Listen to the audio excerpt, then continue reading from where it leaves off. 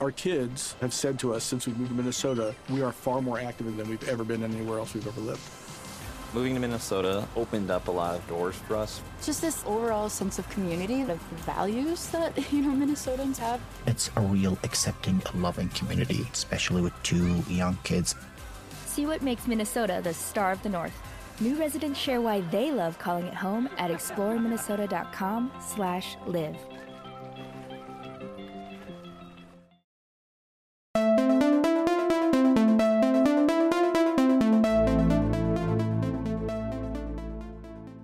Hey, all you Holly weirdos. You definitely read the title of this episode correctly. This is our live show recording. So for some of you who weren't able to show up, couldn't show up to the live show, you'll be able to listen to it right now of Macabre Mansions and Haunted History live from the Heritage Square Museum here in Los Angeles, California. This was a recording and performance that we had conducted on May 20th with our friends over at LA Not So Confidential and LA Meekly, where we were going to tell the stories of the history, the crimes, and haunted times of one of LA's most notoriously famous Beverly Hills mansion that is also haunted by the name of the Greystone Manor. And this place is filled with a ton of history, a ton of stories, a ton of scandals, and has a ton of ghosts. So we were very, very excited to present this to all of you who showed up. A huge thank you to each and every one of you who showed up and showed support. We never thought we would sell out of the show, and we did. And it was amazing and absolutely brilliant. Bryce and myself want to say once again, a huge thank you to each and every one of you who found us after the show and introduce yourselves to myself and Bryce. We were able to put Instagram handles with faces. Thank you so much for the abrazos, guys. Thank you so much for the kind words. We do appreciate each and every one of you.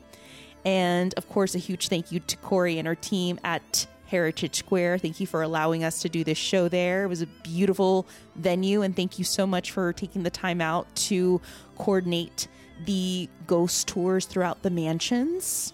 So if you're ever in Los Angeles and you want to find something to do, especially something spooky, they do have these ghost tours that occur in the evening at Heritage Square. Go check them out. And last but not least, thank you so much to our friend Nick, our sound tech, who came in and saved the day at the last minute.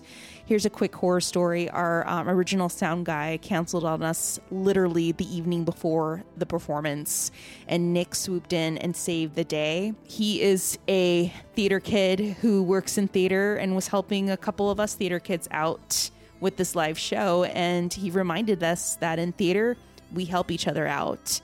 And Nick certainly did. So thank you so much, Nick, our sound technician and our savior. Thank you so much for making us sound clear and loud for everyone to hear these creepy tales. Speaking of creepy tales, you know the drill. Grab your crystals, your Himalayan salt lamp, and sprinkle that circle of salt around you, because this is the live recording of the Macabre Mansions and Haunted History of the Greystone Manor. Enjoy, guys, and stay Holly Weird.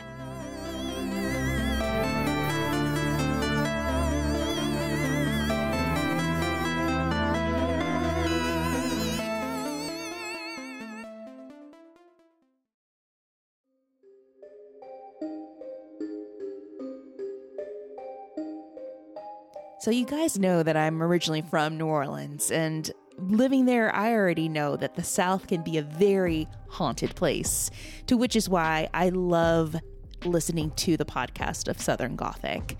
If you want to step into a world of the unknown and unravel the dark history and infamous legends of the American South, then you want to join this podcast and travel into the heart of this rich and fascinating region, uncovering its ghostly stories, haunted places, and eerie tales through captivating storytelling, in-depth historical research, and an immersive audio soundscape. From the Bell Witch of Tennessee to the haunted Waverly Hills Sanatorium, which I just investigated, and I can vouch that it's definitely haunted, to the ghostly tales of the Myrtles Plantation, which I have also investigated and stayed a few nights and can definitely vouch that it's 100% haunted, to the curse of Lake Lanier and beyond. Get ready for an unforgettable experience that brings history to life and uncovers the truth behind classic tales of the paranormal. Now, I've always been a fan of Southern Gothic because it is a narrative history podcast that features immersive sound design. Southern Gothic is actually produced by siblings Brianne and Brandon Scheckschneider. Haha, I got that right. I got your last name right, Brandon. I didn't butcher it this time. Brandon is the host that takes pride in participating in the great Southern tradition of storytelling, while Brianne provides extensive research for each episode, drawing on her background as a professionally trained archivist.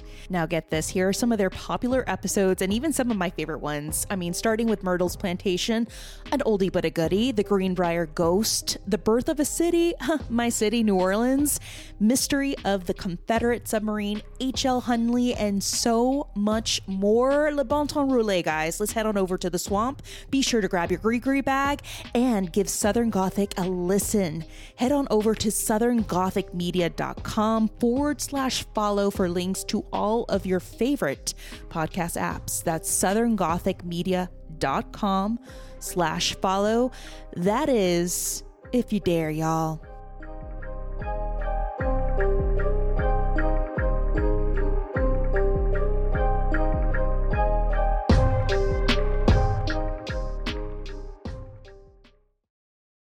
Hello. Welcome to our prayer meeting. I'm so glad y'all are here.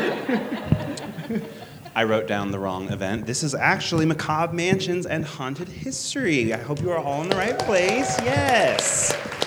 We are very excited. I will tell you a little premature ghost story. We're running a little late, as you may know. We had a microphone that was playing music from an unknown source of a 2007 Black Eyed Peas song. So if that's not haunted, I don't know what is. I'm Bryce Mitchell-Williams, for those of you that don't know. This is my co-host, Tammy Merhed Chavez, and we are the hosts of a podcast called Holly Weird Paranormal. And then I'm going to let everyone kind of introduce themselves. We'll kind of do a bit of a panel discussion. As Dr. Shiloh mentioned, there's water and snacks. And then for anyone that doesn't know, we actually are also doing a tour after this. So for anyone that wants to stay, they'll be taking groups of 15, I believe, through the houses. The Black Eyed Peas will be performing. It's very intimate. I can't believe we got them for this, but they're so generous with their time. So I'm going to pass it down, and we're going to get started. Thanks, everyone, for being here. Hey everybody, I'm Dr. Scott Musgrove from LA Not So Confidential. This is my partner, hello, Dr. Shiloh. Hello guys. Take it away. Yes, if you guys are here for one of these other amazing podcasts, we're LA Not So Confidential, we're forensic psychologists, and we talk about all of that, research. We have a little bit for you today in today's story as well. But we also cross over with true crime and Los Angeles in our vintage episodes. We can't really talk about Los Angeles too much with our regular episodes, which is the weirdest thing when people ask us what our show is about. But that's why we made friends with these guys, all of them, because they do. But we're so happy you're here. There are a couple like solo chairs. If you guys want to grab them, feel free to move them around. You guys don't have to stay exactly where you're at. Very loosey-goosey tonight. There's a piano bench right there. That'll work too. What's that? They have to play that. You have to play the piano though. So, all right. Pass it on to you guys. My name is Daniel Zaffron from LA Meekly. That can't be. I can't get the biggest reception. You must be applauding because I'm the one whose microphone was playing the Black Eyed Peas. Which, on the way here, everyone thought I was crazy for saying my microphone might start playing the Black Eyed Peas. Nobody believed me it could happen. But we want to thank you all for coming. I know there's a lot going on in the city right now, which is why I thought it was a good idea that we titled this event Lakers Nuggets Game 3 Tickets. So it really paid off for us. But LA Meekly, if you don't know, we cover Los Angeles history. That's I thought there was going to be more, but that's not more to say about it. But for how long have you been We're coming up on 10 years of covering Los Angeles history every single month. Just real quick, the weirdest part about that is literally the only person who was doing a podcast that long ago is also here. Janet Varney is doing a podcast for a million years too. It was just the two of you guys at the beginning. That was it. That was it. We used to be mortal enemies, Janet, but now look at us. Okay, I think are we ready to get started, everybody? Who are you? Oh, I'm Greg Gonzalez. Hi. Not the guy from Cigarettes After Sex who has the same name as me and kind of a little bit looks like an icon. Yeah, are we ready, everybody? That's great. I'm going to try to make this as exciting as possible. I'm here to talk about how you can get rich from drilling oil. Oil is one of the most important elements to Los Angeles becoming a major metropolitan city. The first true strike of oil happens late in the 19th century and becomes Los Angeles' first industry to boom.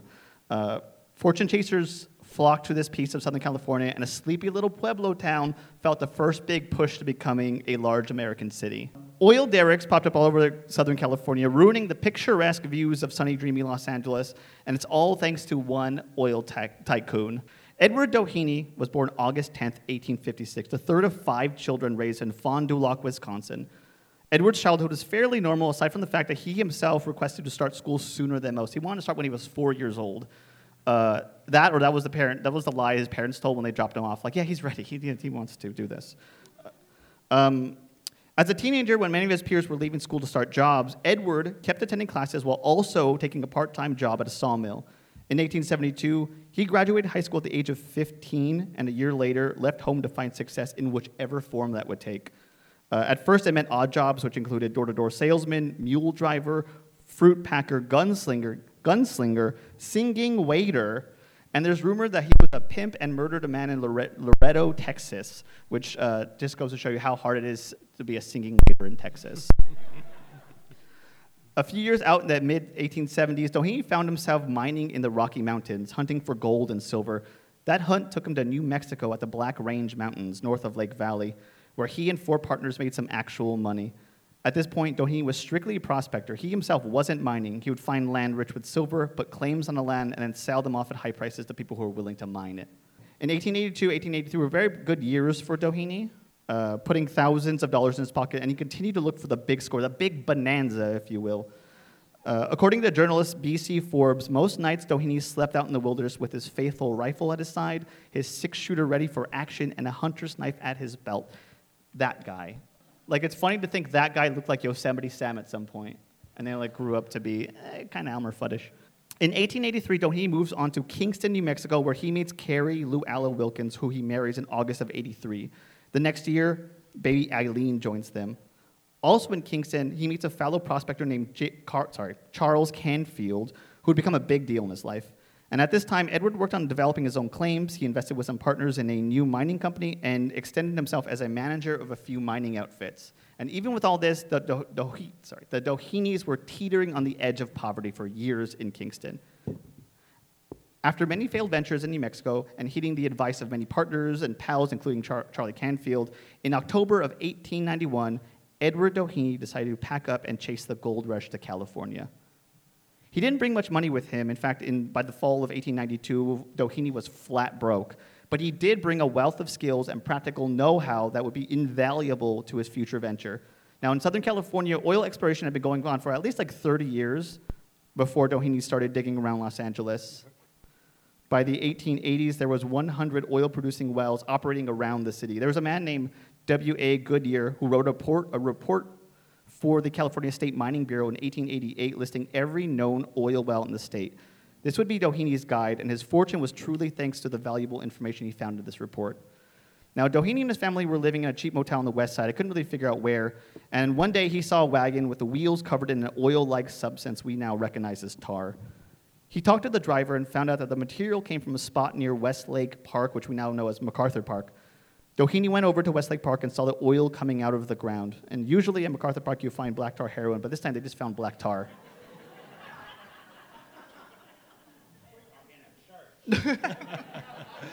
If it doesn't have a roof, it's not a church.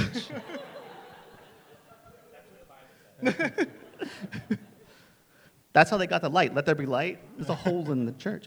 Doheny saw the black gold, and supposedly he knew he was going to make a fortune from it. Now, through the years of working in different fields and seeing how different industries with heavy machinery requires oil and fuel, he knew this substance could be sold, and here it was bubbling up from the ground.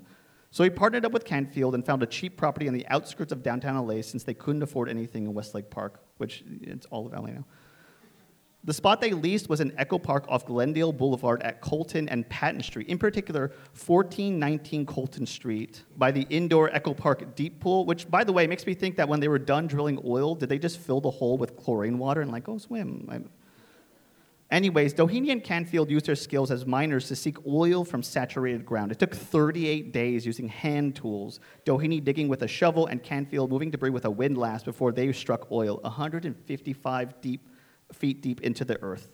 This was November of 1892, and once they struck it, they began pumping out 7 barrels a day by hand. At this point, Canfield wasn't convinced the oil was the future and kind of bailed out, went back to mining in the mountains. And Doheny, with some new partners, drilled 30 feet deeper, and it hit a point where they had a good amount of oil flow. This is considered to be the first successful oil strike in Los Angeles, with successful, underlined, bolded, italicized. From the book Oil Baron of the Southwest, Martin Ansell writes about Doheny, saying, he was not the first person to extract oil in the city. He was certainly not the first person to experiment with the petroleum he found near Westlake Park, but he was the first person who managed successfully to promote its use at the precise moment that the railroads and other industries recognized oil as a viable fuel.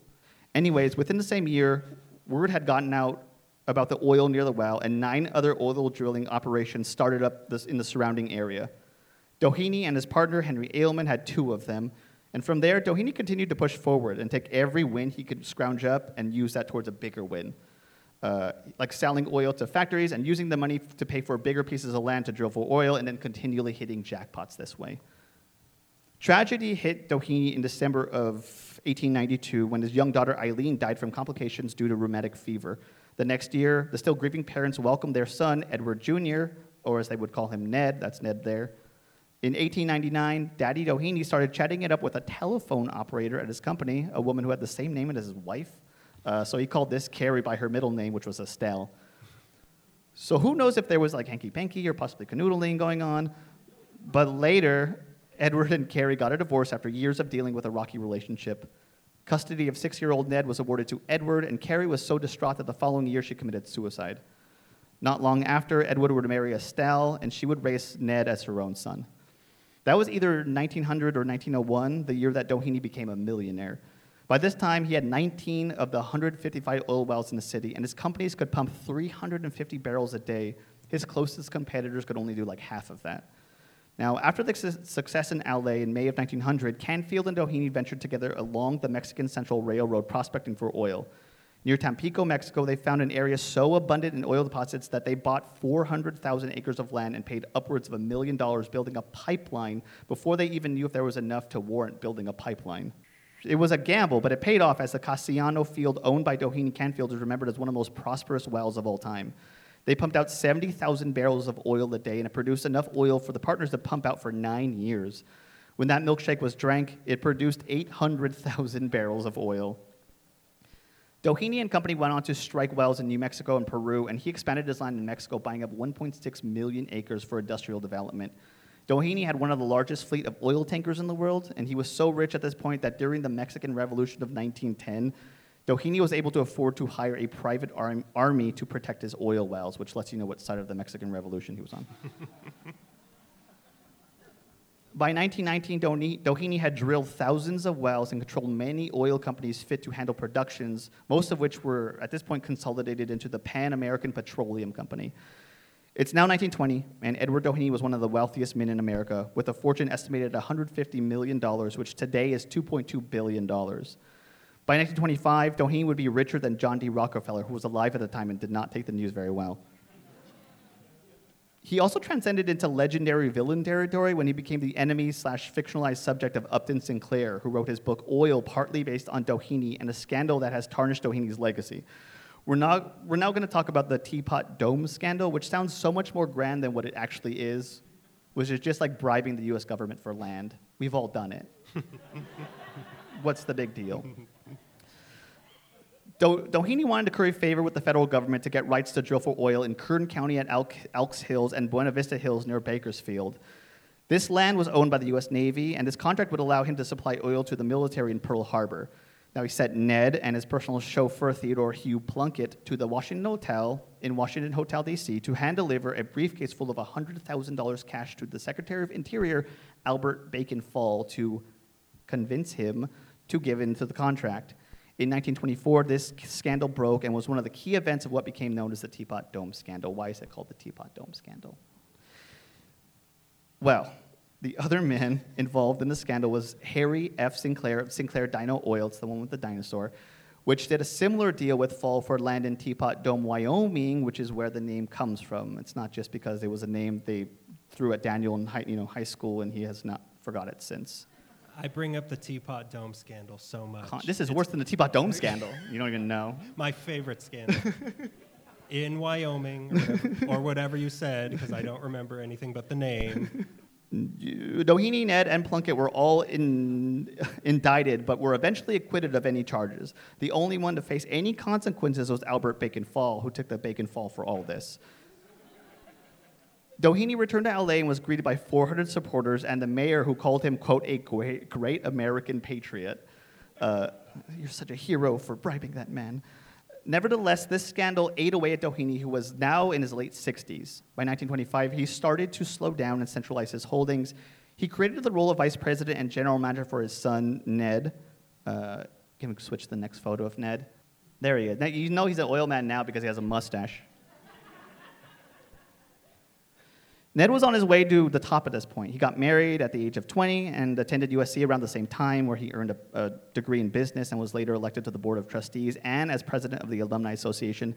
After serving as a lieutenant in the U.S. Navy during World War I, he joined the family oil business as company vice president. Classic Nepo baby stuff.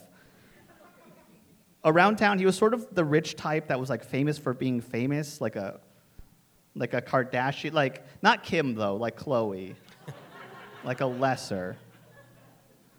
From this trial, Edward Doheny was acquitted of the bribery charge, but was ordered by the courts to repay $47 million in settlements, taxes, and penalties. He was drowning in lawsuits by stockholders in his companies, and he became a reclusive invalid at his house at 8 Chester Place near USC for the last 3 years of his life, which would end in September of 1935. One of the biggest titans of industry in Los Angeles died with 2 stains of scandal on his name, the Teapot Dome scandal and a murder. But first, let's talk about a certain facility. Yeah, let's talk about the murder facility. Oops. Oh, I can do it. I can do it. I can click. I could do it. Greg could never do it. Click the mic. So now, before we hand it off to LA Not So Confidential to take us to the scene of the crime, let's focus for a bit on everyone's favorite part of a crime scene, the scene. This beautiful setting. So before they talk about the Doheny scandal, that wasn't the Teapot Dome scandal, let's talk about the Doheny Mansion. That's not the place called the Doheny Mansion. That's a different mansion that Doheny's lived in near USC. We're talking Greystone Mansion, as you see right there. Ooh. Ooh. So, what are the Black Eyed Peas here or something? So after all the Teapot Dome stuff, after putting his own son at risk of going to federal prison because he didn't want to go to federal prison himself, Doheny Sr. made it up to his son the only way the richest dad in America knew how. He built him a big-ass house, the one that you see there, as big a house as money could buy your son's love. This was 1926, and construction began on a 12.5-acre plot of land in Beverly Hills designed by Gordon Kaufman, who's the guy who designed the Hollywood Palladium. Oh, I can't do what Greg didn't do. I can't do it You're either. getting kicked out of the Black Eyed Peas now. I'm going to say click, and when I say click, everyone look at the screen and pretend that I clicked it. So that's the Hollywood Palladium. This guy, Gordon Kaufman, also did the second most recent LA Times building, click. Graceful. Santa Anita Park, click. Yeah, that's my favorite park in Santa Anita. And the exterior of the Hoover Dam, click, which in my opinion is the best part of the Hoover Dam. I love the exterior. Ooh. The job was a toss-up between Kaufman and Wallace Neff of Pickfair fame, click. but Doheny made them compete against each other for this job to the death. I don't have a slide for that, and also that didn't happen. What ended up being built was a Tudor-style mega mansion with 55 livable rooms, a grand staircase hand-carved out of oak, click, black and white marble floors, 7 different fireplaces, each designed by a different artist, click, 18-foot tall windows with views all the way from downtown to the ocean, click, a toilet, click. Just one. Just one. How many do you have? I mean, I have 55 rooms myself and one toilet. There was a private 30-seat movie theater, click, a bowling alley, click, which will come up later, a billiards room, click, a massage room, click, a gym, a walk-in jewelry vault, a bed. Did I say click? Premature click. I will never forget this. This is the worst thing you've done to me since putting the Black Eyed Peas on my microphone in front of everybody. I have a feeling this slide was a punchline. It's a line. I don't know if it has a punch. There was a temperature-controlled wine cellar, a bar that retracted into the wall at the push of a button because it was prohibition. Click. Oh. Keep going forward, yeah. That is the bar. There's no old man in this picture. Well, I've hidden an old man in each picture, and whoever can find it. A room used just for wrapping gifts that I couldn't find a picture of, so here's a picture of some kid rapping. Click. Secret passageways, walls of leaded glass, servants' quarters for their staff of 15 to live there, including 2 telephone operators and 10 gardeners, which keep the telephone operators away from this guy, away from his dad. Oh, boy, can't get enough of them. Which leads us to the gardens of this place. We can get away from this kid now. These gardens, my God. When the guy who designed it asked Doheny Sr. what should be in these gardens that would please his son and his wife, he told them, give them everything. And everything they were given. It had stables, click, a gatehouse, click, a swimming pool, click, a greenhouse, click, a garage for their 10 cars, complete with their own gas pumps and mechanic shop. Oh, you're ahead of me. I couldn't find pictures of the next one, so here's the rapping kid again. Kennels, tennis courts, its own fire station, a lake with an 80-foot waterfall, babbling brooks, and the one thing that would buy any son's love, the world's largest sprinkler system. Click. In all, click, the house itself was just over 46,000 square feet with a roof of Welsh slate and walls of Indiana limestone, a.k.a. our old boxing nicknames. Now, the name for this house, it's really interesting. You see, they called it Greystone Mansion because the stones they used to build it were gray. If you can follow the thread. I don't know. Let's go back to the old man in the bed. Don't do that. Do not do that. It was the biggest house in Los Angeles and second biggest in the state behind Hearst Castle. It cost just over $3 million, and when it was built, it was the most expensive home in California, which today puts it at 400 millionth overall. Ned and his wife and kids moved in September 1928 while construction was still going on, but this place was meant to be an oasis of seclusion from a world that he had kind of screwed up his place in. That's why it was so self-contained, so he wouldn't really have to set foot back in this world that he made a fool of himself, as anyone who bribes the government clearly does. They're never welcome back in society. Many years later, in 1955, the house was sold to the guy who owned the Empire State Building, shown here. From 1968 to 82, it houses the American Film Institute, and the grounds are now a public park and is on the National Register of Historic Places. But none of this means anything to all of you. So to connect you all to this place in a more meaningful way, here's some movies that it's been in: The Big Lebowski. You can just click after each one. The Best Spider-Man. Boo. Hush, Hush, Sweet Charlotte. Rush Hour. What? No applause for Rush Hour? Thank you. My God. It's like people don't understand. I'm not even going to finish that sentence. The Phantom of the Paradise. Yeah. Ghostbusters 2. Stripes. The Witches of Eastwick. Death Becomes Her. Batman and Robin. Everybody just throws up when I say Batman and Robin. Eraserhead. X-Men. Columbo.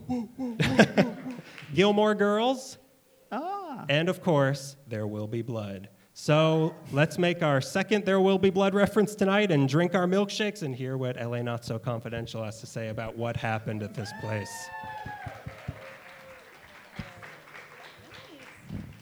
All right, we ready for the crime? And we only have like 5 pictures. There will be none of this clicky. Do you want me to click them for you? No, we're good. Dr. Scott, why don't you start? Okay, so we're going to lead you on a little journey about a relationship that didn't end up very well.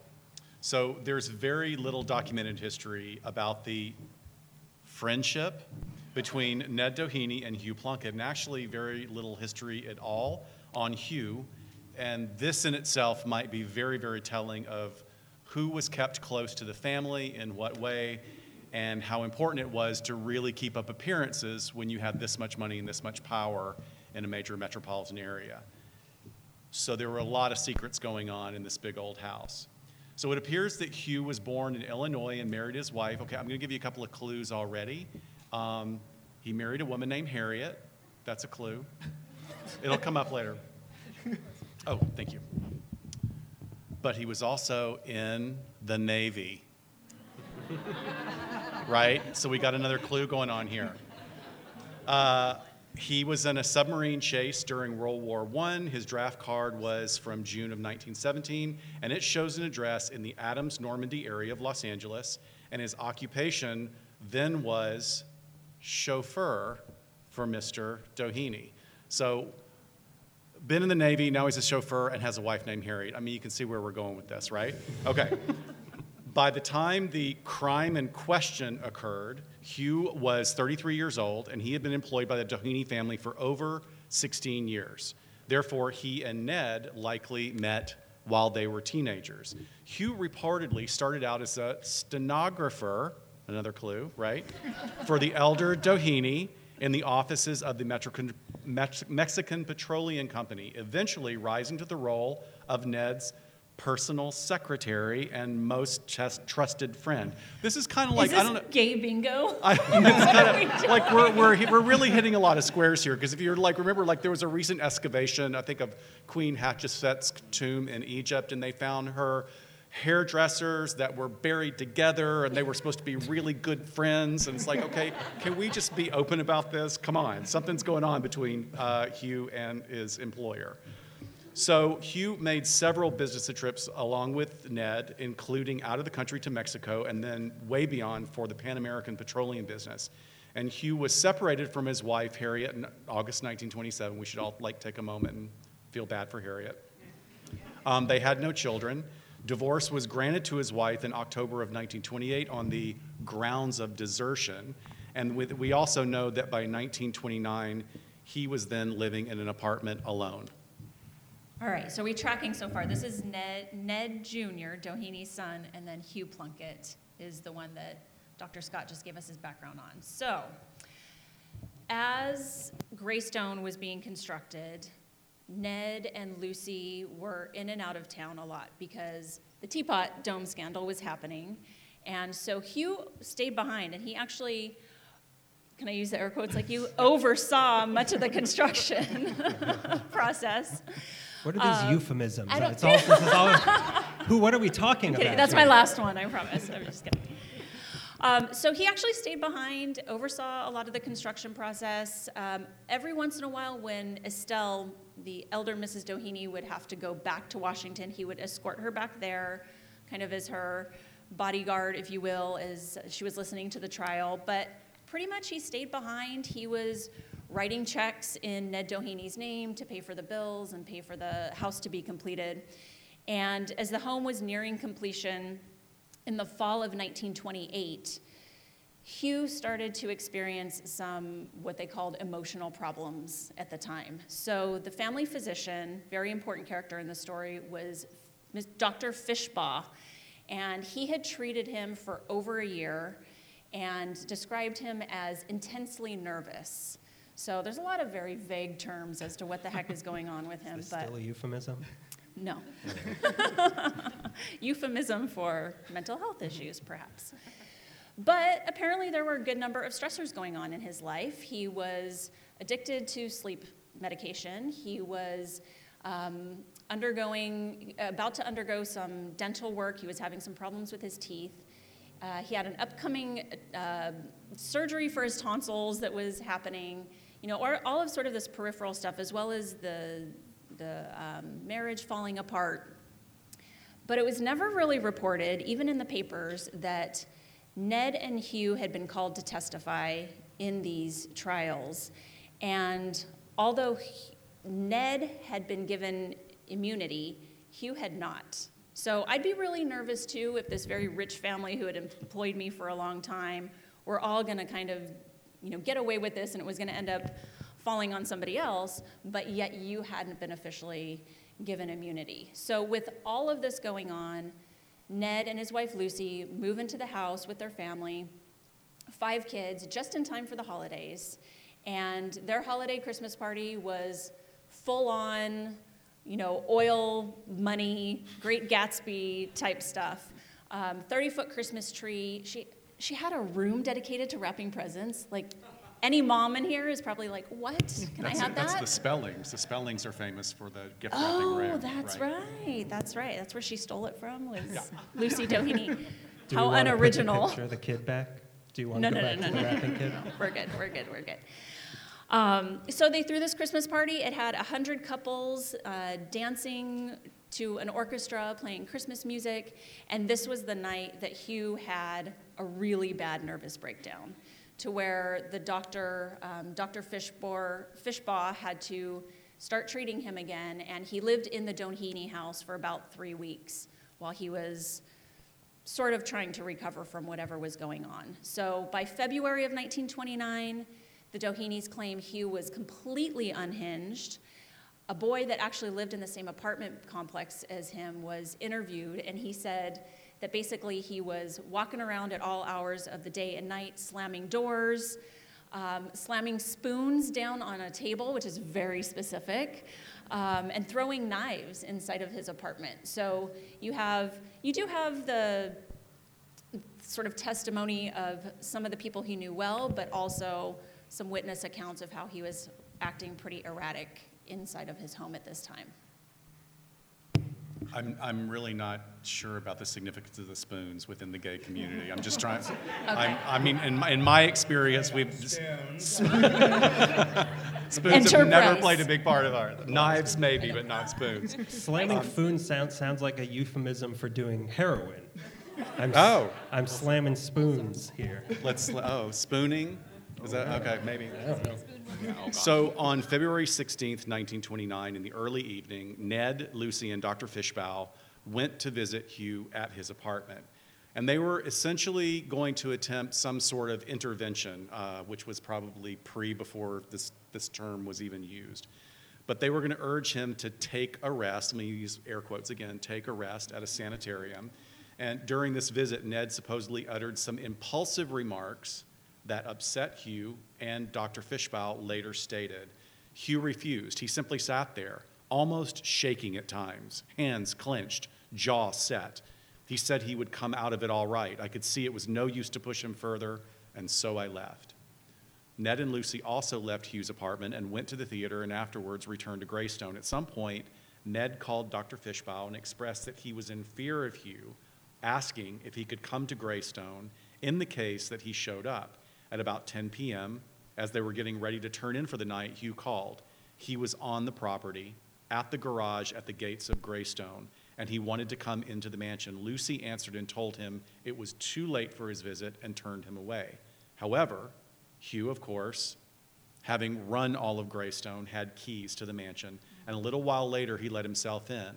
Ned and Lucy were still up while their children slept. Now, Ned knew that the doctor was on his way, and he went to the guest room where Hugh slept when he stayed over to try and comfort his very upset friend. So he realizes he's here, he's not going to leave, he's made himself into the house, I'm going to have to try and de-escalate this situation to the best of my ability. They spent the better part of an hour drinking and smoking cigarettes while Lucy was in another part of the house. So once again, we have some historical context or interviews, and Dr. Fishbaugh was later quoted as saying, "I received a call at the Hollywood Playhouse from my maid at 10:30 p.m. and was told to go to the Doheny home immediately. Upon my arrival there, one of the watchmen, whose name I do not know, let me in the house. As I entered, Miss Doheny was standing in the middle hallway approximately 8 feet back from the door, and she greeted me. She said her husband was in a guest room on the first floor to the left of the hall, leading from the front entrance. Both Mrs. Doheny and I started down the hall side by side. A door which partitions the hall was slightly ajar, and I saw Plunkett walking toward it. 'You stay out of there,' he shouted at me, and he slammed the door shut. I then heard a shot. 'You go back,' I told Ms. Doheny, and she returned to the living room, which was about 75 feet away from the guest room, which is like a third of a football field or something. Go rest over there. I pushed the door open and saw Plunkett lying on his face opposite the door to the bedroom, where I later found Mr. Doheny. Plunkett, to the best of my recollection, was fully clothed. The door to the bedroom was open, and when I looked in, I saw Mr. Doheny lying on his back, a chair overturned between him and the bed. And in regards to Hugh's behaviors and motivations, the doctor then commented, 'I believe Mr. Plunkett was insane, but I do not know what caused the derangement. He was not overworked and would never tell me what, if anything, was preying on his mind.'" To the best of my recollection, was fully clothed. Right, to the best of my Sometimes it's hard to remember. It's so difficult to remember, but she went 75 feet away. Selective right. memory there. So we have some crime scene photos here. They're very old and black and white, so they're not terribly gruesome in my opinion, but also my opinion could be very skewed. Yeah. So both men had been shot in the head and were dead. Lucy and the doctor called Lucy's brother-in-laws and the Beverly Hills Police Department and the Los Angeles District Attorney at the time, Burton Fitz. So after the men were found dead, old E.L. Doheny was also called. He was awoken at his home on Chester Place, rushed to the scene, and everybody basically warned him not to go in there, but he wanted to see his son, and upon entering the room to identify now his only son, remember he had the loss of his daughter, one of his wives, the first wife, had died by suicide. Yeah.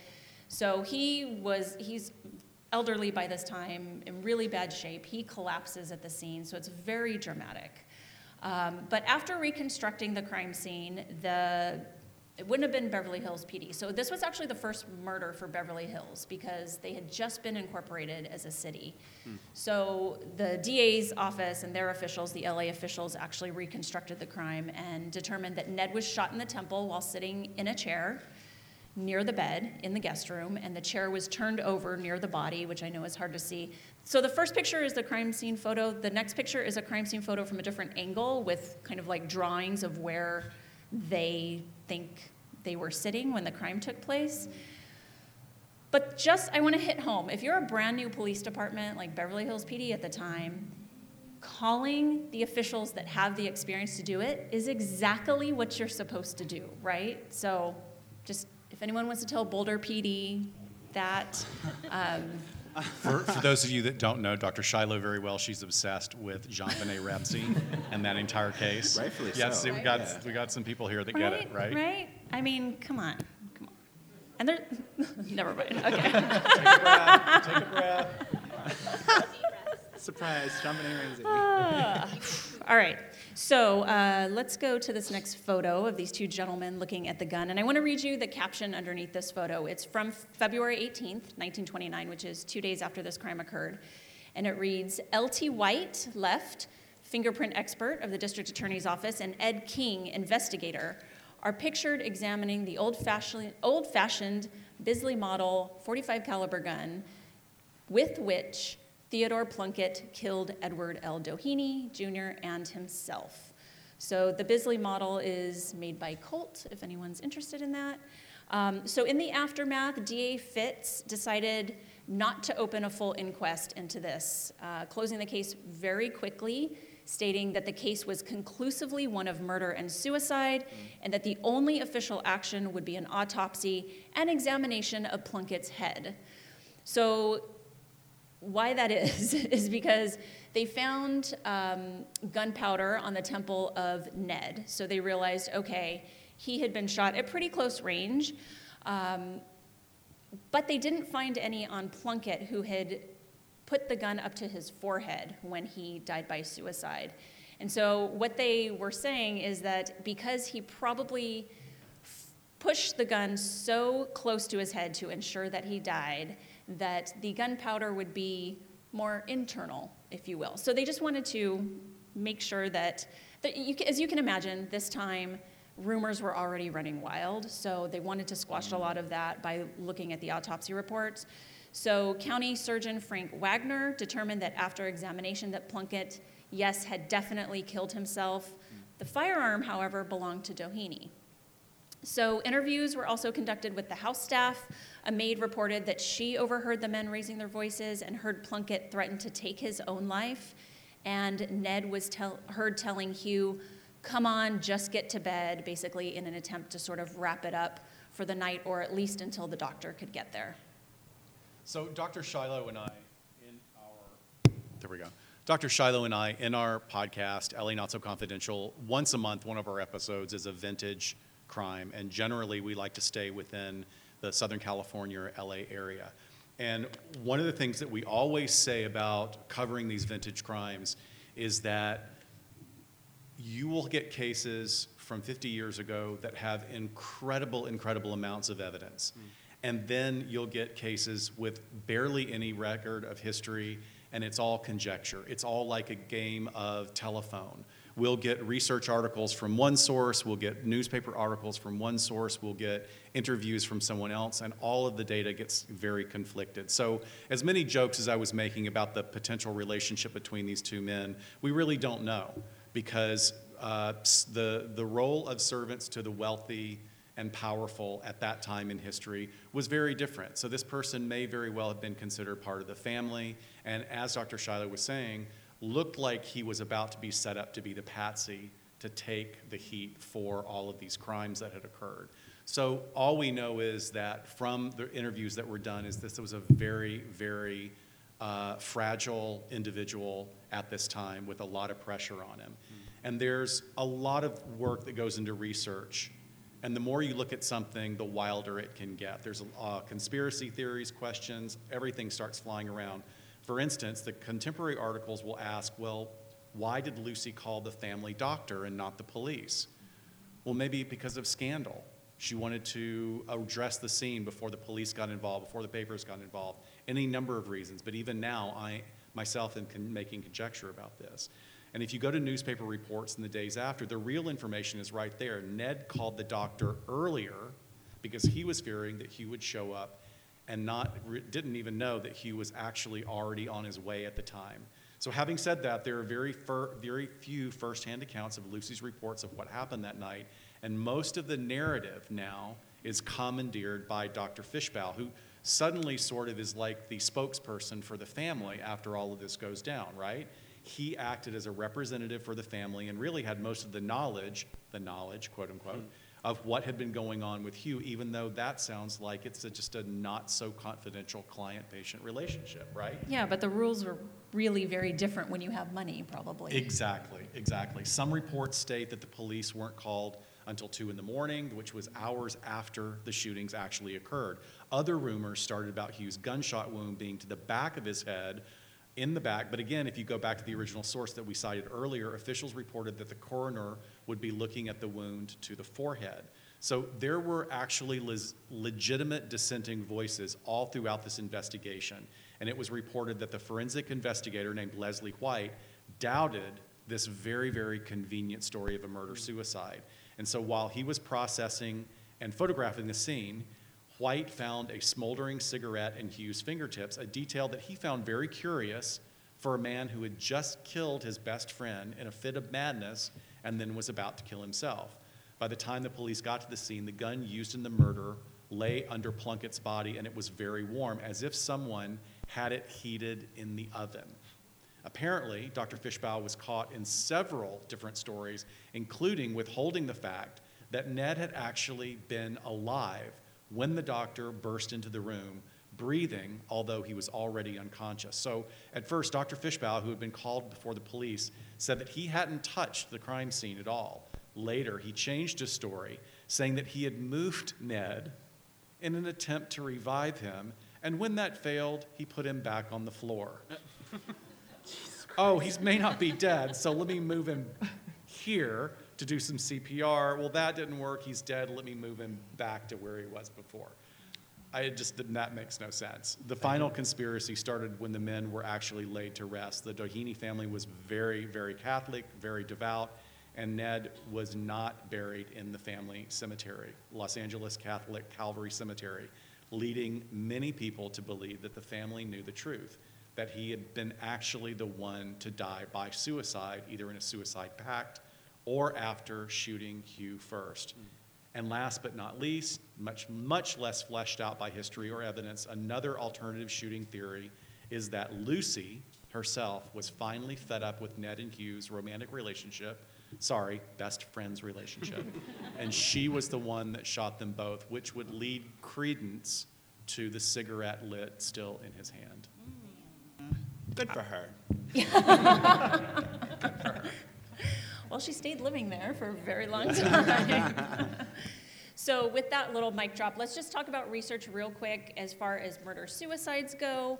I think it's interesting to look at the dynamics here and try to determine from which perspective we might want to frame this. Is this a murder-suicide between business partners or friends or lovers, or what's going on here? So the Violence Policy Center is really the only entity that has ever started tracking such incidents and publishing the data that they have derived mainly from media coverage, which isn't the best that we like for research, but at least it's something. There's still no law enforcement database to systematically capture the factors of a murder-suicide. So their report, published in 2020, found that the situations almost always involve a man using a firearm. Currently, there are 11 murder-suicides each week in the US, and 10 out of these 11 perpetrators use a firearm, and this stat is consistent all the way back to 1950. So the majority of these incidents, 2/3, involve an intimate partner. So I think that's really important to say the majority involve an intimate partner. However, of course, 95% of those, the victims are women. When we look at homicide in general, the majority, 91%, are committed by men, and another man is usually their victim. So that tracks with this case and kind of applies to that. However, when we look at the research on murder-suicide, where we see a male perpetrator seeking out a male victim, it's incredibly rare. So I don't know what to make of that. We can look at that in a couple different directions. I think we know there's outliers everywhere in criminal activity. If we go by the known research and notwithstanding any other motive that we just don't know about, I don't think Dr. Scott and I mind making the assumption that the relationship between Ned and Hugh at the very least was very emotionally intimate. Or we have this other factor of his nervous breakdown, right? Was that a factor? Well, again, if we look at the research, as anyone who listens to our show knows, without any other factors present, individuals who are suffering from a mental health disorder are less likely to act out violently. They're actually more likely to act out violently against themselves rather than anybody else, and much, much more likely to be victims themselves. So, last little note here, interestingly, a couple of photographs that I had found associated with Ned Doheny and the case and the home are archived in a collection called the One Archives at USC Libraries. And they're, God. I think we might know how the Laker game went. Oh, I was like, did a tire blow twice? Yeah. What? Well, Okay. Tires It could be for the library. You don't know. I mean, I didn't even get to the good part. Okay, so the photos associated with Ned and the house are actually sub-labeled in a collection called One National Gay and Lesbian Archives, Murders, GLBT Related. So someone took the step to categorize it there. So Ned was buried at Forest Lawn, Glendale, in what's known as the Temple of Santa Sabina. The 16th century marble canopy over his sarcophagus came from the Santa Sabina Basilica in Rome and was said to have been a sympathy gift from Pope Pius XI. The very next day, Hugh was buried only 100 feet away from Ned on Sunrise Slope. Lucy Doheny sent a huge floral arrangement to Plunkett's funeral, and 2 of her brothers served as pallbearers. As expected, there was a huge explosion of coverage in the local papers, but that really only lasted about 3 days, probably due to the fact that this was very quickly deemed a closed case by the DA's office, as well as the possibility that money may have been involved to shut down the media focus on the case. Lucy herself continued living at Greystone with her 5 children. She married investment dealer Lee Batson in 1932 in the front living room fireplace in front of the living room fireplace at Greystone.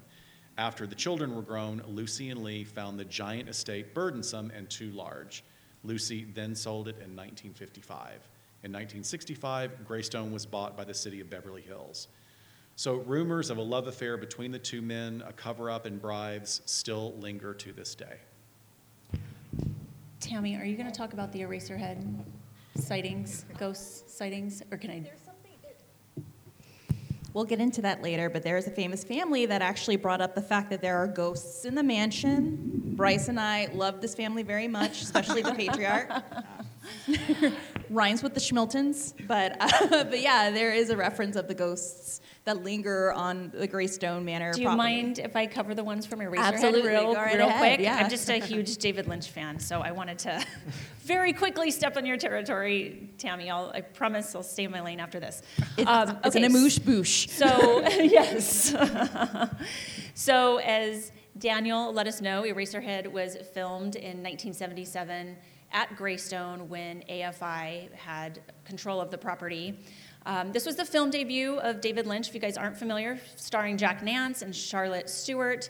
It's the story of Henry Spencer trying to survive his industrial environment, his angry girlfriend, and the unbearable screams of his newly born mutant child. So, please watch it. You'll thank me later, or totally hate me later. So a very big thanks to one of our listeners, John, for sending us some resources on Greystone Mansion and Eraserhead. He directed us to a documentary video on YouTube called Eraserhead Stories, and essentially it's just video recording of David Lynch talking about the making of this film. But in that, he talks about 2 sightings of Doheny's ghost during the making of the film. So Ron Barth was the projectionist, so they had the movie theater screening room at the house that they used during this time, and he was also the night watchman at the house. So he would fall asleep on the couch, and one night he woke up and saw Doheny on the stairs, dressed in his bathrobe, and then he disappeared. The other account is from the star Jack Nance. So he was the lead in Eraserhead, and he had wandered down. There's a little courtyard area where David Lynch had built one of the sets for The Woman in the Radiator, if you guys know what I'm talking about. So there's a little entryway into the basement that goes through the area where the laundry room was. So Jack Nance goes down there into the basement to take a nap one day. And I think you're kind of asking for it if that's what you decide to do.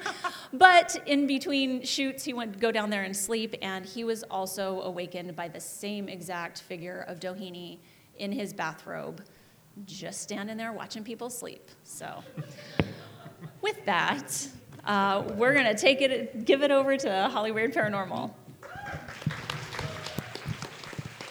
Let's talk about some gay ghosts, y'all. I know, gay ghosts. Here we go. Everyone on the right is research-based and really did their work, and I am conjecture-based and queer-coded. So we're just gonna go from there. Yeah. If I grab the clicker. So when there's history and blood and crime, is there a possibility that a paranormal residue is left behind? Yes. We find plenty of them. Go to West Hollywood. Yeah. And for this matter, the Greystone Mansion is definitely one of those places. As you heard Dr. Shiloh talk about Eraserhead, there's been plenty of film, television, and shows that have been shot at this location, and tons of stories of crewmen, cameramen, ADs, and directors who have seen full-body apparitions of the Doheny family. Real quickly, there is a family in particular. I don't know, Bryce, can you click and press play? Yeah, from here. So there's a family that already knows the tea about this place. So much so that in a show called Paris in Love, Paris is warned by her mom not to go and get married at the Greystone.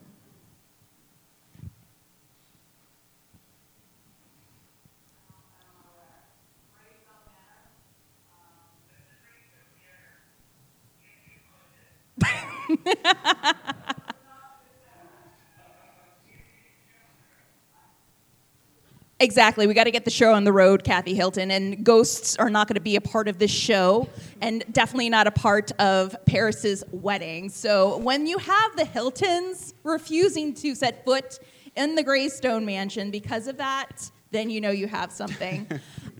Real quickly, there is a book out called Ghosts of Greystone that is written by Cleet Keith. And Cleet Keith used to be an investigator for the LAPD. Part of my paranormal journey as a paranormal investigator, the number one thing that I was always taught is to go past the legends. Whenever you go into a haunted or supposed haunted location, yes, the legends are great to go based off of it, but what about the first-hand accounts? You have to think as an investigator, not as a paranormal investigator, but just as a detective. And what do detectives do? They go and talk to witnesses. They talk to eyewitnesses, and Keith did just that. So Keith, for several years, went to Greystone to speak with the staff, the rangers, and anyone who participated in any film projects on this location. And he collected a total of 240 paranormal experiences from workers and from film workers as well who have worked in film and television on this property. That's 240 apparitions that they've seen. These are people who either believe in the paranormal and people that are just there just to do their job. And real quickly on the screen, one of the sidekicks that is on television, Chip Coffey, was one of the sidekicks that actually had the opportunity to do a walkthrough of the Greystone Manor. And his quote is, "There are places all around the world that are incredibly beautiful to look at, but some also retain a dark underbelly. Greystone is one of those places, and Keith takes an up-close and personal look at the history of this magnificent estate. He meticulously documents the vast number of ghostly incidents that have occurred under its roof and on the surrounding property. The ghosts of Greystone are real, and they are dying to meet you." So that's a pun. Is that obligatory when anyone talks about ghosts? Yes. To end any sentence with "they're dying to meet you"? So I had the opportunity to be given a private tour of the Greystone Mansion while it was under construction. It was going through major renovations. So I'm going to take you guys back to a little studio apartment in West Hollywood. This is January 1st of 2010. I'm there underneath an umbrella. My sister with a hangover is taking this picture after I scraped her off my bathroom because it was New Year's. And my neighbor above me, just above that little ivy right there, happens to be this gentleman, Steve Clark. He looks like this all the time when he's trying to tell me what he does. Greystone. Oh, Steve. Oh, Steve. But Steve was an awesome neighbor, and we would always cross paths, but we never really took the time to sit and talk. On this particular day, as synchronicities and the universe had aligned, Steve was coming out of his apartment to go visit friends, and he noticed me and my sister aiding a hangover. And he heard that my sister was visiting and offered a private tour of Greystone because he is the head groundskeeper and had been working there for 20 plus years. And he was willing to give us a tour because the place was closed, but he was willing to do this for me and my sister because I was such a great neighbor. And he really, truly loved the Greystone. I believe that he is retired, but he really loved that place so much so that he was totally willing. Sounds like a setup for a murder. It I'm does. sorry. And we'll get there, trust me. So we scheduled this tour the next morning at 8 a.m. That was the true crime right there. It was like 8 a.m. in the morning, you got to be there. And little did I know that this place was like 5 minutes away from our apartment, literally in walking distance. So my sister and myself, we get up. Let me see if I can get the clicker to work. Nope, it's not working. Here we go. And it was a perfect morning. It was a dark and stormy morning. And no, that's not a ghost. That's actually my sister's thumb because she's still nursing a hangover. So, so it was a dark and stormy morning, and it was just us three. And already, like, myself and my sister, we are very sensitive to a lot of energy. There's a lot of stories that are connected to that. We are from New Orleans, so we've felt and heard things before all our lives. But we entered the Greystone and were greeted by the grand staircase. But as we get to the landing, it kind of breaks off into two separate staircases. So we're going to enter what psychics have called the vortex. So instantly, myself and my sister were like, we're feeling funny here. And Steve is like, wide-eyed, oh, you feel that? Okay, well, this place is haunted. And we were like, tell us everything. Make this a haunted walking tour. We're here for this. And he said, okay, if you want to make it that tour, I'll definitely do that because I have plenty of experiences. But this is what is called the vortex. For those of you that don't know what a vortex is, in paranormal terms, a vortex is a doorway that separates our world from the spirit world. And a lot of times, it could be manipulated by our human minds.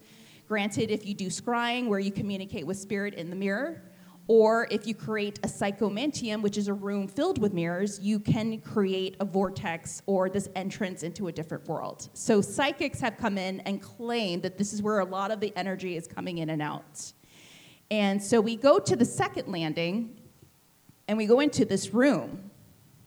And instantly, like, we're getting goosebumps in this room. So according to Steve, paranormal scientists have investigated the house on many occasions. And I'll never forget this quote that Steve said to me and my sister. Steve mentions, on a scale of 1 to 10, the Greystone is a 15 when it comes to hauntings.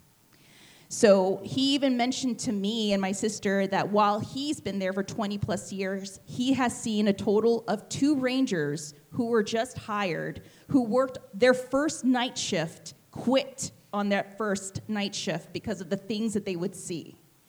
And to this day, the accounts are still growing from staff members and rangers. So Steve tells us that according to this room is the ghost of Emily. So this is a common ghost that people have seen.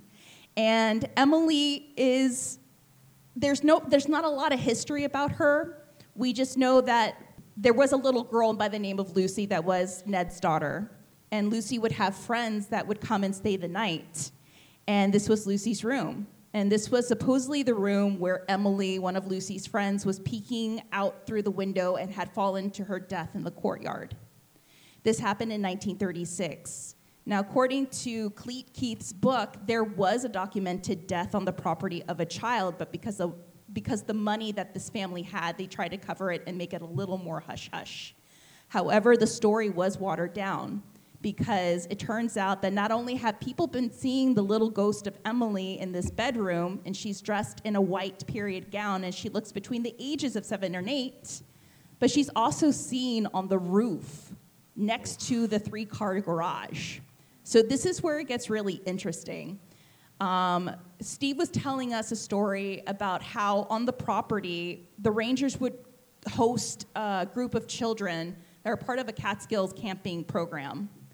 And there was one ranger in particular that showed up at 7 a.m. in the morning. He was by himself. He was going to make himself a cup of coffee, and then he hears what sounds like children screaming.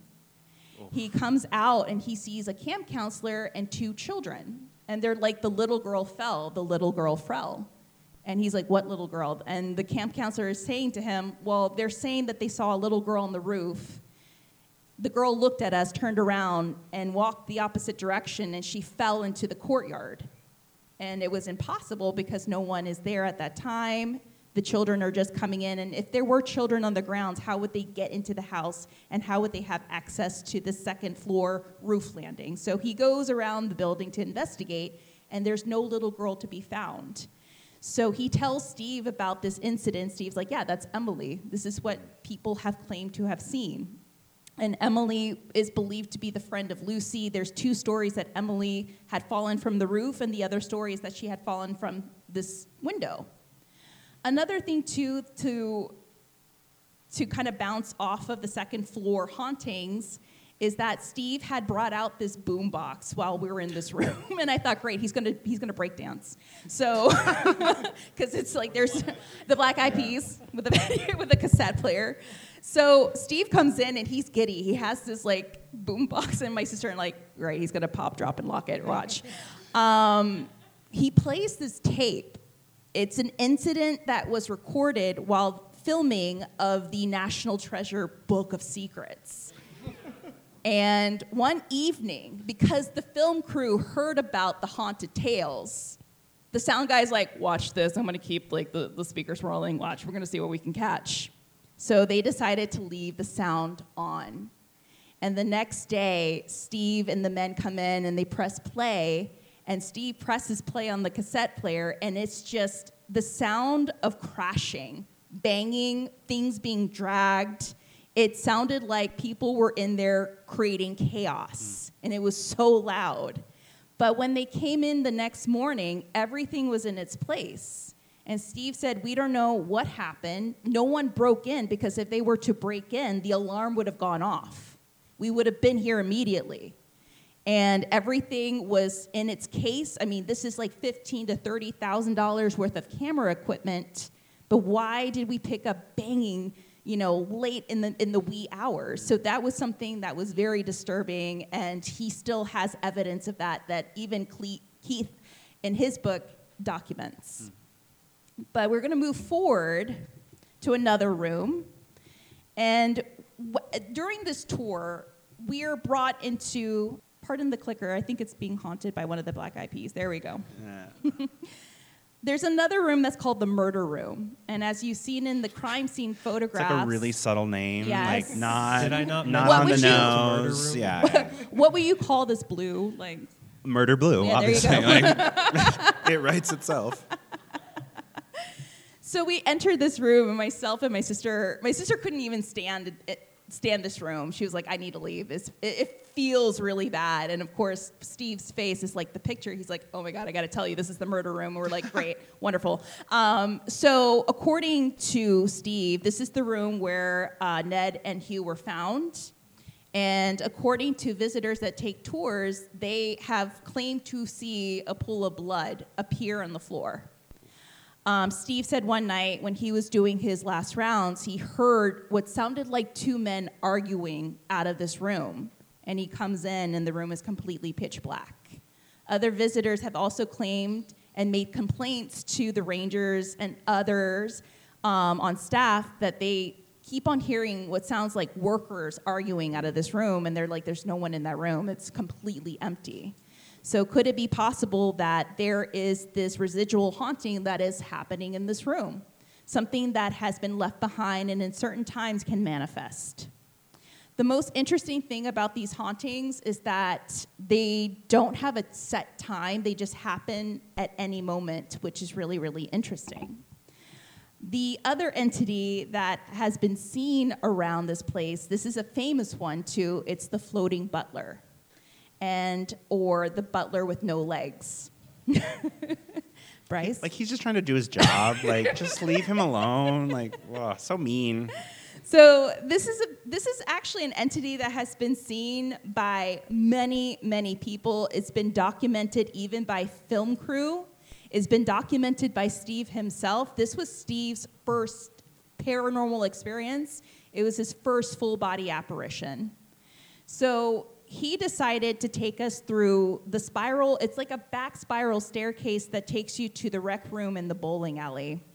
And he brings us to the landing of the staircase, and I think we have a picture of it right here. And he's like, I was standing right here at the staircase, and I was doing my final walkthrough after an event. It was 1:30, and I'm standing right there on the landing, and I see this gentleman walk up, and he thinks it's probably someone from catering loss. So he calls out to him, but the man doesn't respond. And the closer that the man is coming up the steps, he is noticing that the man has no legs, but he's floating up towards Steve. But Steve can clearly, and I'll never forget it, could recognize every detail on this gentleman's jacket. It was like a white busboy jacket from the 30s and 40s with navy blue piping. The man had sandy blonde hair. He looked like he was in his 40s, to the point where he can even see the wedding band on the man's hand. As the man approached the landing where Steve was, he looks at Steve and disappears. Along with Steve. Steve disappears as well. Yeah. So, but what's really interesting about Steve's story is that he told one of the rangers, and one of the rangers is like, yeah, I saw that. That's the floating butler. Like, he's always seen there at different times.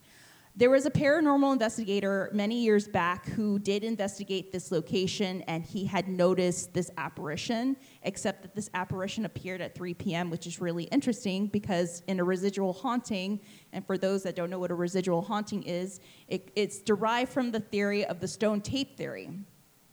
The label of the stone tape theory didn't come out until the 80s because there was a public access show in London called Stone Tape Theory, and it was a series about a group of, paranormal scientists that were going to investigate a castle, and this castle was playing this recording of a haunting of a woman that was constantly seen on the stone set staircase, and they called it the stone tape because it was this constant recording. So in the 80s, they bring out this term, stone tape, thus residual. So a stone tape or a residual haunting is just a constant recording of what the environment has absorbed, and that's what they think it is. But so I'm just wanting for further explanation for the audience.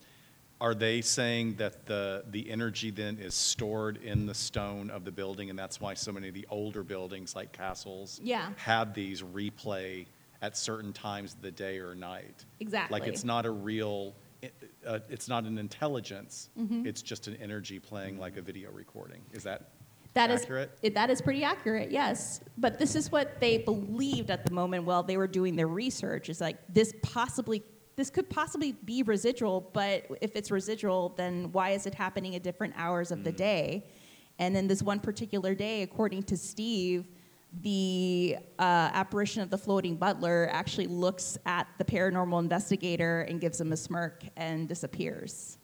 So many people believe that this butler is still working in the afterlife. Bryce, I know how you feel. That is the real horror. Like, I have to work when I'm dead? Like, no. That you will seance me back and fire me. Like, no, I can't. Fine, but you can't have my legs. Yeah, right. Security. So right then and there, they decided, well, if it's like acknowledging the person, if it's happening in different hours, then it may not be a residual, could be very much intelligent. But based on what a lot of parapsychologists and scientists have picked up, is a combination of so many things. Granted, because Greystone is made with stone, could be absorbed into the stone and could be replaying certain incidents. As we go down the staircase, this is me and my sister, we were allowed to play a game of bowling, which was really, really cool. And if you see on the bottom, this is where the scene, the ending of There Will Be Blood was shot. And this is where Daniel Day-Lewis kills one of the characters. And we were like, we don't care, we want to bowl. And I think the biggest ghost story for Steve while he was like bringing us to this area was him being haunted by the method acting of Daniel Day-Lewis. Bryce, we know how you feel about that. Yeah, look, he's great. I don't know. So Daniel Day-Lewis, according to Steve, was constantly in character for his role of There Will Be Blood. It's so dumb. Look, he has Oscars and I don't, so like he's fine. Everyone's like so horrified. Like he doesn't care what I think. It's fine. And Steve was very excited that he got to meet Daniel Day-Lewis, and he was told that he had to call him by the character of his name throughout the whole time he was on set. So that's where the real haunting is. But the bowling alley is a really interesting area because this is where a lot of workers have claimed that they hear a lot of banging, they hear a lot of sounds, they hear what sounds like something is being, thrusted against the wall. They've also heard what sounds like people are playing a game of bowling. And what's really interesting about this area, too, is that Steve pointed out that the bowling pins are the original pins from 1928. And there are very few of them that actually still exist. So that is something that is original to the mansion. Now, what people have seen in this area, too, is the spirit of a little boy. So they don't know who he is connected to or why he's there, but there was a story of a maid who was brought down there to clean up and prep for a film. And she came face to face with this little boy, and she was trying to communicate with him, but the boy wouldn't speak back to her. He just smiled and disappeared. And some psychics believe that this is a reflection of a younger Ned Doheny. Maybe this is some sort of connection to his childhood. This is probably at points where he was his happiest, being able to release some energy in this particular portion of the mansion. But according to records, especially according to Keith's records, there's nothing in relation to this little boy and why he's here, but he is often seen by staff and maintenance workers. It was actually Daniel Day-Lewis in a wig the whole time. So incredible. He's so talented. Wow. The next room is the library room and card room. Now, a lot of people are wondering, well, has anyone else seen apparitions of Ned Doheny?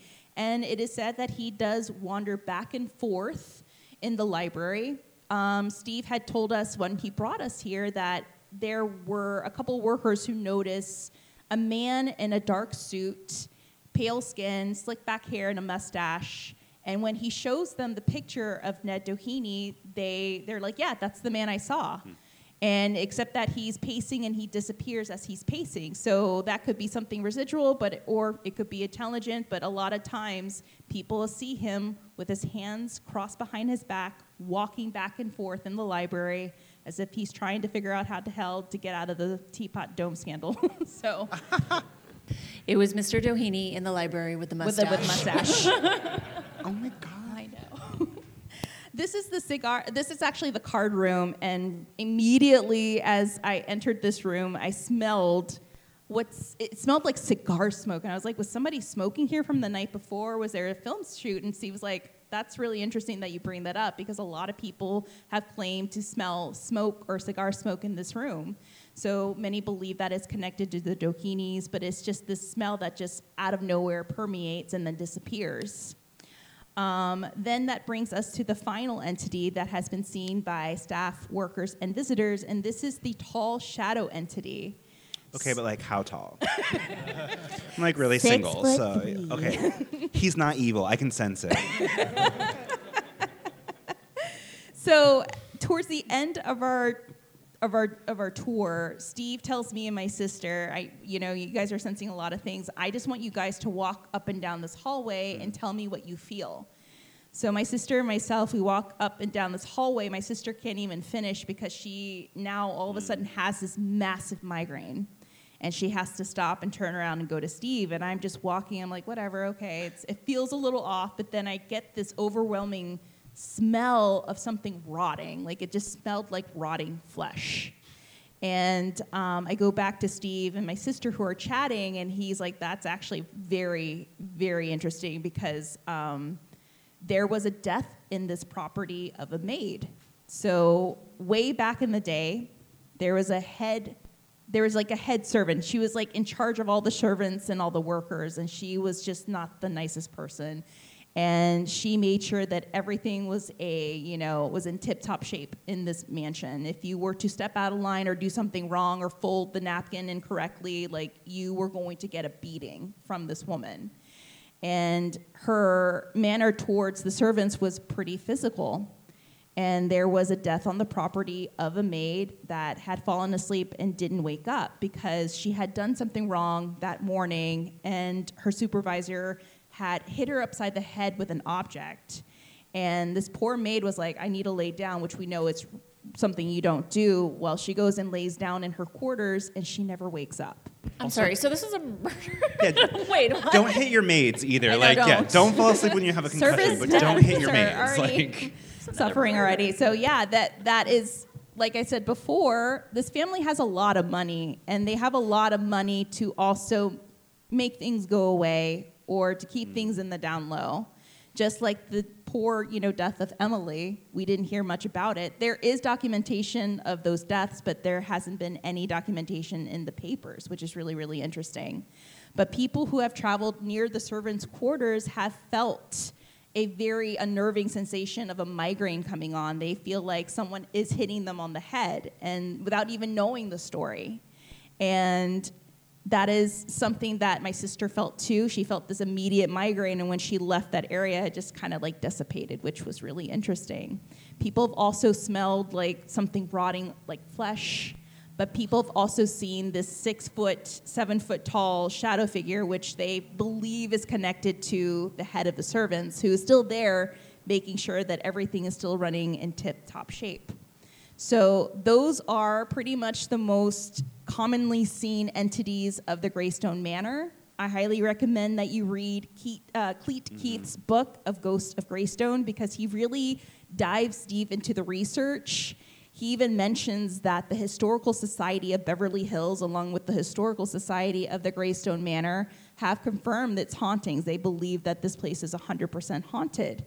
But I want to end with this note in just conjunction with everything that we discussed. And this is from our friend Jeff Belanger, who is a haunted historian based out of the East Coast. History is like ghosts, and it demands to be remembered. And they demand to be remembered at the Greystone Manor. And that is our presentation.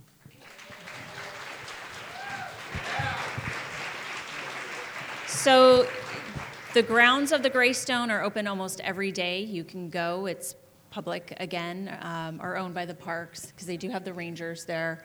And then once a month on a weekend, they have it open that you can go inside the home for tours. So definitely recommend and check it out. Otherwise, we cannot thank you guys enough for coming out to our show. We could not have done this without Heritage Square Museum. They are so amazing. So, Anne, and huge round of applause to our sound guy. Yes, to Nick. So our original sound guy canceled on us last night. Literally, the night before. So it was wackadoodle time for us in the last 24 hours. But having said that, we're going to wrap up, and we are going to hang out to be able to chat with you guys. There's a table back there with free stuff. Please feel free to take it. There are 10 LA Meekly stickers. Do not rush the table to get those. We had a big crowd earlier that took a lot of them. That was what happened. We got mugged. But most importantly, the house tours. So again, we can take about 15 people at a time at the most. Josh Hale House, is that what we're doing? Oh, beautiful. So they're opening 2 houses for us. Those are the most active. Simultaneous? Simultaneous? One at a time. All right. Okay, so 20 people. If you want to get in on that, we can start that right away. And if some folks want to hang out here, if not, if you want to go straight over to the house tours, Josh is going to be your guide. He's amazing. He knows all the haunted stories. He's really great. So again, thank you guys so much for coming out. We appreciate all of you.